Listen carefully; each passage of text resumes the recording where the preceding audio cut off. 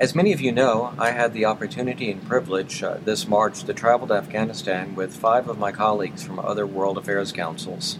We were invited by Ambassador Ryan Crocker under the auspices of the United States Department of State's Bureau of International Programs. It was an especially interesting time to be there, as the Strategic Partnership Agreement, which was eventually signed by President Obama and President Hamid Karzai on May 2nd, was in the very final stages of negotiations. While there, we had the opportunity to meet with over 200 stakeholders, including General John Allen, President Karzai, and really dozens of Afghan high school and university students, and lots of NGO leaders and activists. While the audio quality of some of these voices is less than perfect, I think you'll find that they give you insight into the reasons why Afghanistan is so important to our national security, and yet especially challenging. Ambassador Crocker, who announced that he will be departing from his post a year earlier than planned due to health considerations, tells us why our mission is critical.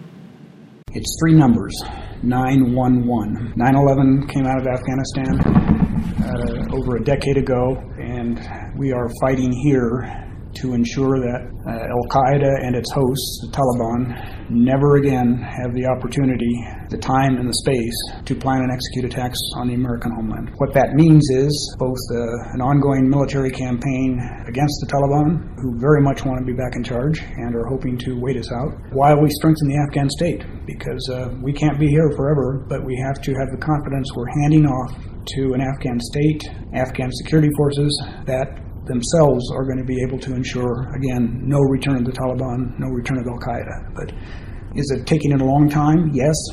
Is it costing us a lot in blood and treasure? Yes. Is it cheaper than another 9/11? Yes. In addition to concern that Al-Qaeda and other terrorist groups will use Afghanistan as a staging ground against the United States and our allies, I was also moved by the plight of Afghan women. Should we leave prematurely, our global partners, I suspect, will follow our lead, leaving these courageous Afghans without any safety net. Here, Nasreen Gross. She's an Afghan-American professor who returned to Kabul in 2002. She tells us why she wants the United States to remain engaged. Listen, it's the way to endgame the Taliban. It's the only way. They refuse to accept that half of humanity exists. I mean women. And democracy is the one that says, no, men and women are equal. And most Afghans want to participate, both men and women, in the rebuilding of Afghanistan and making Afghanistan a modern country. We cannot remain in the dark ages and the rest of the world being in the 21st century. This is the only chance we have. Make no mistake, Afghans want America to stay and be engaged. While the news every day is full of the unfortunate catastrophes caused both by Afghan and U.S. troops, there has been a great deal of progress, especially for women. For example, when the Taliban were overthrown in 2002, not one girl went to school, not one.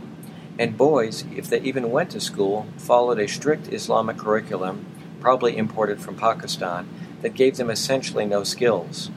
Today, of the 7 million Afghan students in primary and secondary schools, 37% are female. 8 years ago, a woman died every 30 minutes during childbirth. Now it's every 2 hours. There are today 3,000 midwives compared to 450 just a decade ago. The American University of Afghanistan is another success story.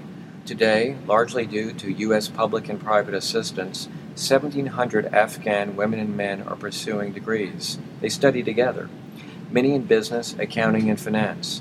Dr. Michael Smith is the university's president. He made me one of his cheerleaders. I can't think of a place I would rather be, and that may seem funny to people who are thinking about Afghanistan from the standpoint of what you see on television and so forth, which tends to pick up on the more negative or more disheartening kinds of parts of the situation here. Afghanistan's future depends on our next generation. Saida is a high school senior who shared with me her dreams. I want to be a politician. And do you have any desire to study in the United States? Yes, I would love to, but if I got any opportunity, so that I would love to go to the United States and get the education there. But you would like to come back here? Yeah, I would like to come back here and build my country. What will be necessary for the U.S. to feel that its mission is complete and has been successful? Crocker outlines for us 3 requirements. But I would say, broadly speaking, a reconciliation process meets the 3 conditions the Afghan government has set and which we support. First, that to reconcile the Taliban or members of the Taliban must have a complete break with al-Qaeda, that they must completely cease and renounce violence, and perhaps most important, that they must agree to respect the Afghan constitution, including its protections for women and minorities. What that means is, in effect, they are de-Talibanized.